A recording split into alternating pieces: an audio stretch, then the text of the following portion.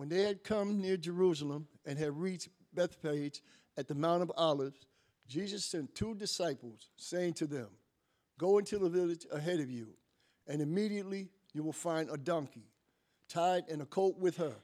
Untie them and bring them to me. If anyone says anything to you, just say this: the Lord needs them, and he will send them immediately."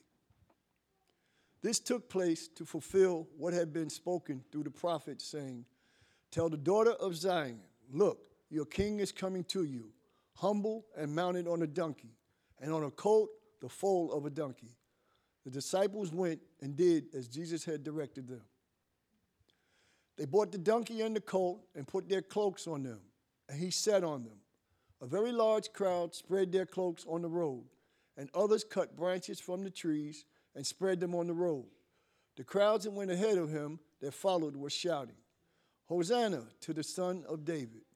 Blessed is the one who comes in the name of the Lord. Hosanna in the highest heaven." When he entered Jerusalem, the whole city was in turmoil, asking, "Who is this?" The crowds were saying, "This is the prophet Jesus from Nazareth in Galilee." Then Jesus entered the temple and drove out all who were selling and buying in the temple.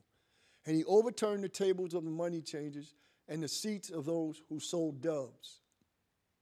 He said to them, "It is written, 'My house shall be called a house of prayer,' but you are making it a den of robbers." The blind and the lame came to him in the temple, and he cured them. But when the chief priests and the scribes saw the amazing things that he did and heard the children crying out in the temple, "Hosanna to the Son of David," they became angry and said to him, "Do you hear what these are saying?" Jesus said to them, "Yes. Have you never read? Out of the mouths of infants and nursing babes, you have prepared praise for yourself." He left them, went out to the city, to Bethany, and spent the night there. This is the word of the Lord. Thanks be to God.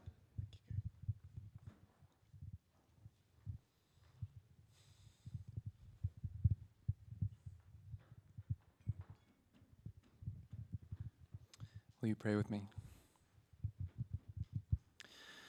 Lord, we thank you for bringing us together this morning as we remember and we celebrate your coming to your kingdom and your coming reign, Lord. Now may the words of my mouth and the meditations of all of our hearts be pleasing and acceptable in your sight, our rock and our Redeemer. Amen.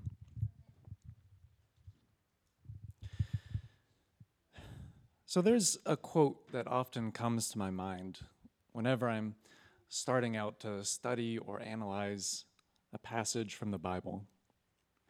And that quote comes from a man with the ever humble title of Gregory the Great. Gregory was a pope of the Catholic Church around the year 600 AD.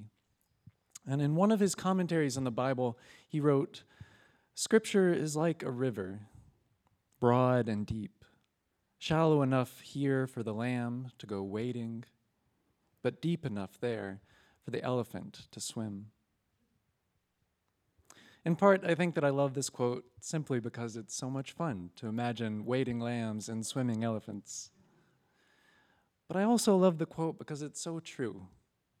One of the reasons I think that the Bible has continued to resonate so powerfully all across the ages and around every corner of the globe is that it has the uncanny ability to meet people exactly where they are. It is a book of profound wisdom and truth, yes.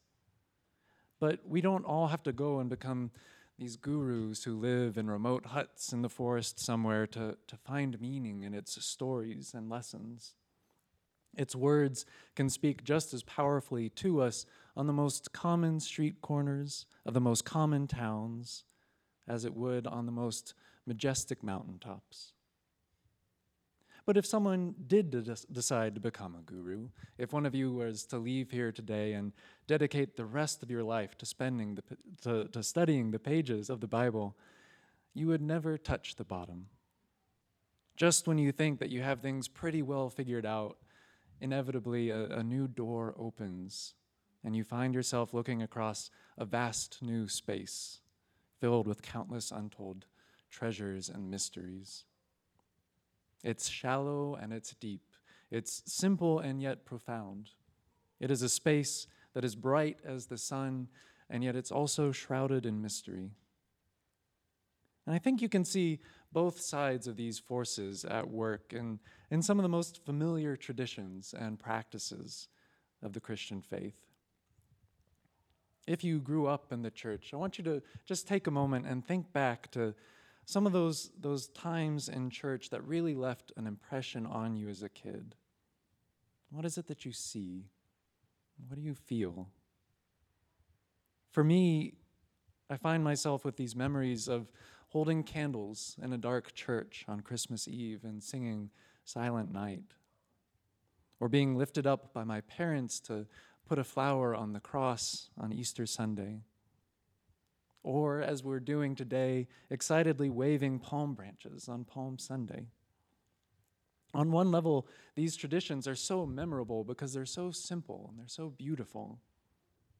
And yet, despite the simplicity, each one is also a gateway into some of the timeless mysteries and wonders of our faith. Because really, what does it mean to hold a candle and sing a lullaby to an infant child when you're also proclaiming that this child's very breath and being is the origin of music and light? Or how can we grasp the unbelievable claim that we're making when we take those flowers and use them to transform one of the most humiliating and helpless forms of death into the very gateway of redemption and hope and light? It is shallow and deep, simple and yet infinitely profound. But then we might ask, where does Palm Sunday fit into all of this? Because on first glance, I think that it's pretty easy to consider that on this day, at least, things have a pretty straightforward meaning. For once, it seems that we as humanity might at least kind of be getting things right. Our King is coming to his rightful home. Jesus is here with us, entering Jerusalem with triumphant fanfare. As we hold on to our palm branches today, we are standing in solidarity. We're locking arms with those crowds who were there that day to welcome him and to celebrate his coming reign. It feels really good, doesn't it? It feels so good sometimes that it can be easy to be carried by all of this excitement and joy directly into next Sunday. We can go from the hosannas of Palm Sunday right into the alleluias of Easter Sunday and never skip a beat. Today, we're welcoming our King with open arms, and next week, we celebrate his victory over our enemy. It's a really great story, but unfortunately, it's also a really dangerous story. Because if we tell the story to ourselves that way, we are overlooking one of the hardest, the most difficult, but also one of the most important parts of this entire tale. We're looking, of course, right past the cross. Because in a few short days, our King is going to die. And not only that, but we are going to be the ones who kill him. The same crowd who is triumphantly welcoming Jesus today will soon be standing before Pontius Pilate with a new song on their lips. There we will be singing a song of betrayal. There we will be demanding that Jesus be put to death.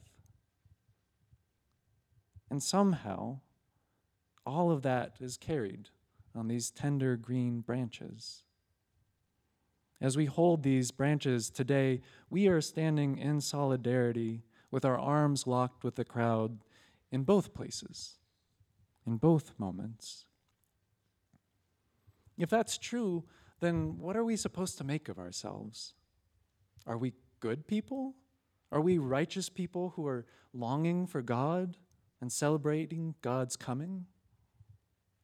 Or is all of this today just a show? Is the purpose of this day and this week simply meant to reveal how evil and corrupt we really are?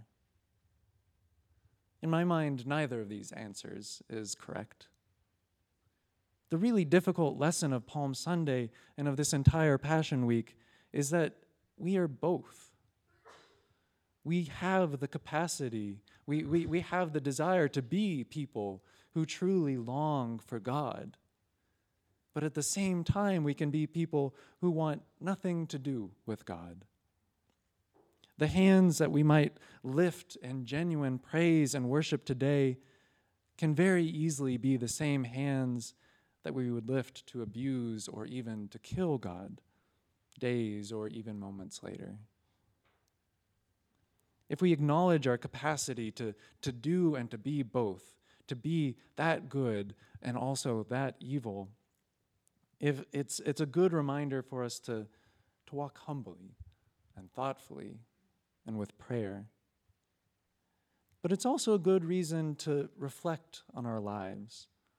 It's a reason for us to be careful to identify the places and the things and the moments that are capable of turning our hearts so suddenly and so dramatically away from God. Now, this isn't necessarily an unfamiliar topic of conversation. We often hear more than enough of it on the news or on social media or sometimes around dinner tables. We ask this question of, what is it that's corrupting our families or our communities or our nation? What is it that is turning so many people today away from God? Some days we might say that it's movies and television. Other days it's pop music.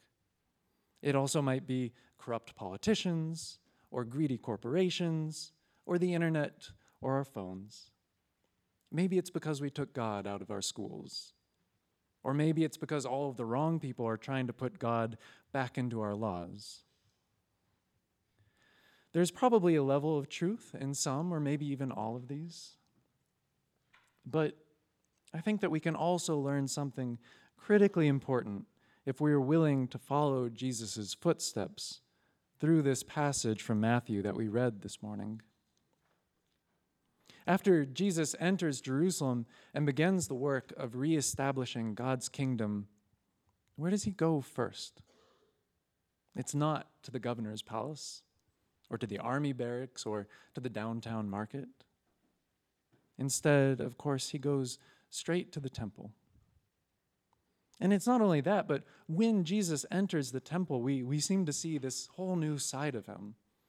This is really the one and only time in the Gospels that we see Jesus in this state that we might call anger or violence. It's there in the house of the Lord, in the house of prayer. If we look across that room of overturned tables and general confusion, I think we might be able to catch a glimpse of Jesus' face. We might even get a glimpse of his eyes. And once we see the passion burning inside of them, I think that we're forced to confront another hard and complicated truth.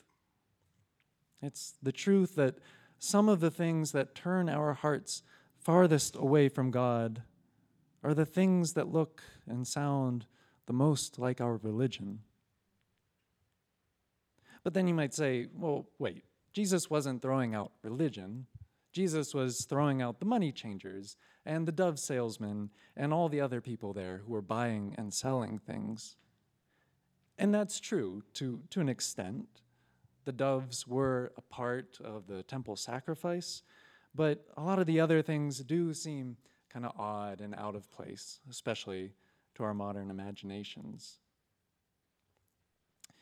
Unfortunately, I think that we use this oddness to often try to distance ourselves from this part of the story. If there's a moral here, we often reduce it down to something as simple as, well, we better not sell stuff in the church lobby.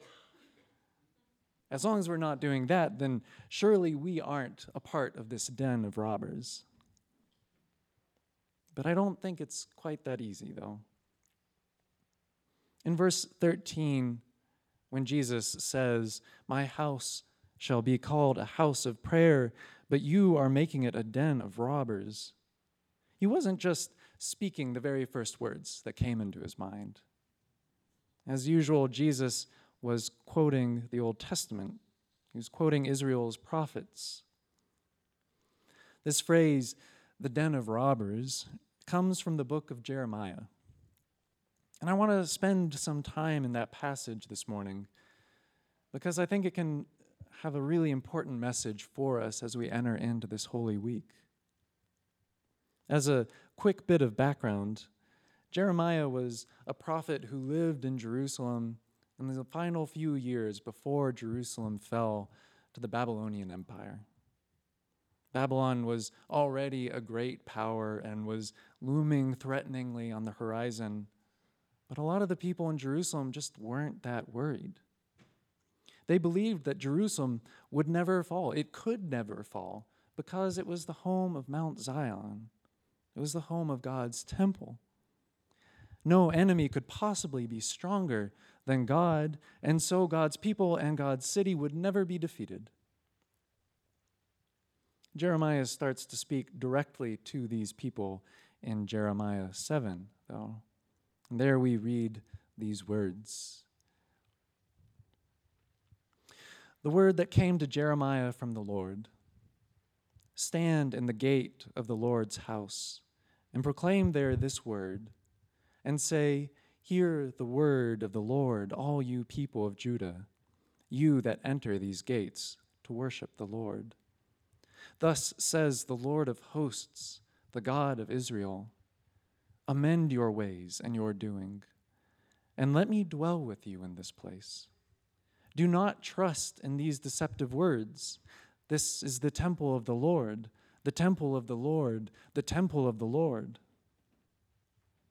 For if you truly amend your ways and your doings, if you truly act justly with one another, if you do not oppress the alien, the orphan, and the widow, or shed innocent blood in this place, and if you do not go after other gods to your own hurt, then I will dwell with you in this place, in the land that I gave of old to your ancestors forever and ever. But here you are, trusting in deceptive words to no avail. Will you steal, murder, commit adultery, swear falsely, make offerings to Baal, and go after other gods that you have not known, and then come and stand before me in this house, which is called by my name, and then say, we are safe, only to go on doing all of these abominations? Has this house, which is called by my name, become a den of robbers in your sight? You know I too am watching, says the Lord. And now, because you have done all these things, says the Lord, and when I spoke to you persistently, you did not listen, and when I called you, you did not answer. Therefore I will do to the house that is called by my name, in which you trust, and to the place that I gave to you and to your ancestors, just what I did to Shiloh. And I will cast you out of my sight, just as I cast out all your kinsfolk, all the offspring of Ephraim. So what's going on here? Jeremiah, as we read, is speaking this word of the Lord at the gates of the temple. And I think we need to pay attention to that. He's not somewhere down in an especially corrupt or seedy or unsavory part of the town. He is speaking to the people who are coming to the temple of God to worship. And he's telling them, you're just not getting it. You're looking for salvation here, but you don't really seem to understand what salvation is. The covenant that God made with your ancestors, the temple here that Solomon built for your nation, these things aren't your get-out-of-jail-free cards. This isn't a magic spell that makes you immortal and invincible and free from all of your sin. The law and the temple and the covenant are all good things, but they are good because they are invitations. Through them, you are being invited to enter into a life of relationship with God. You are being invited to participate in the life of God's justice, God's righteousness, and God's mercy. That's what salvation is. But if you refuse that invitation, if you refuse that relationship, then all of these things that you're calling religion are worthless. In a way, it's actually worse than worthless. It becomes dangerous. A life of religion that has refused God's invitation does little more than offer us excuses for a life of carelessness and cruelty and idolatry. We do all of these things, but then we don't even worry about the consequences. We simply walk into the temple on the Sabbath. We walk into church on Sunday, and we say, don't worry about that stuff. It's okay. We're safe here. God is on our side. And there, in that moment, is the key to how the temple of the Lord becomes a den of robbers, a place where the sinful and the unrighteous gather so they feel safe in their sinful lives. And that's how our religion can lead us so far away from God. And as we see in the story this week, it also makes us blind. If we allow religion to become empty promises and gestures, the living God that is offered to us through it will become a stranger to us. We may truly long for God, but we're so blind that when we encounter God living in our midst, we don't see anything familiar. The reality of God starts to look so different than the stories that we craft in our minds. And so, instead of worshiping God when we meet God, we reject God.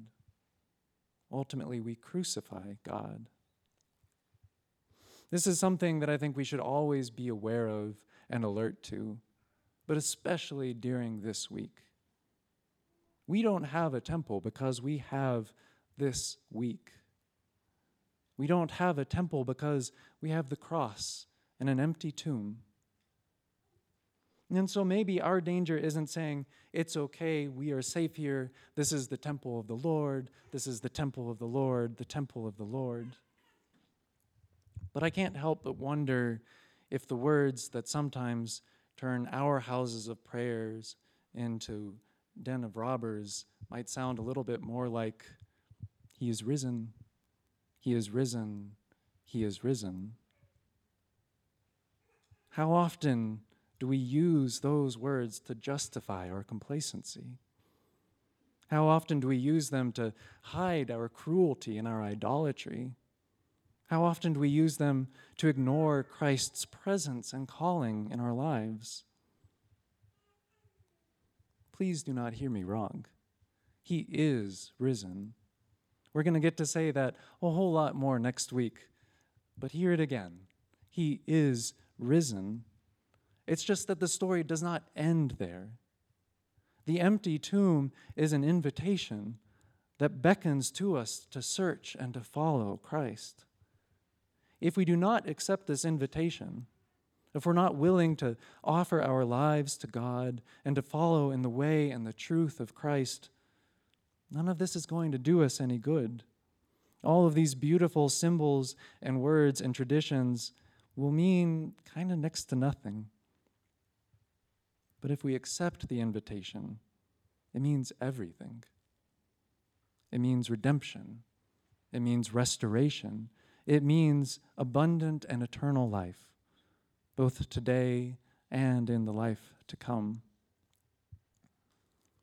So that's my prayer for myself and for all of us this week.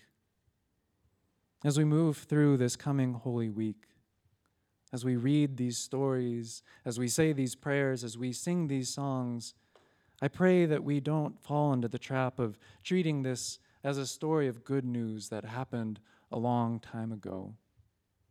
I pray that we don't try to flatten salvation into a two-dimensional formula that excuses us from danger and all wrongdoing. Instead, I pray that we would encounter salvation in all of its living and its breathing richness, I pray that we would accept this invitation and be drawn ever further into God's eternal life and into all of the hope and the joy and the beauty that awaits us there. Amen.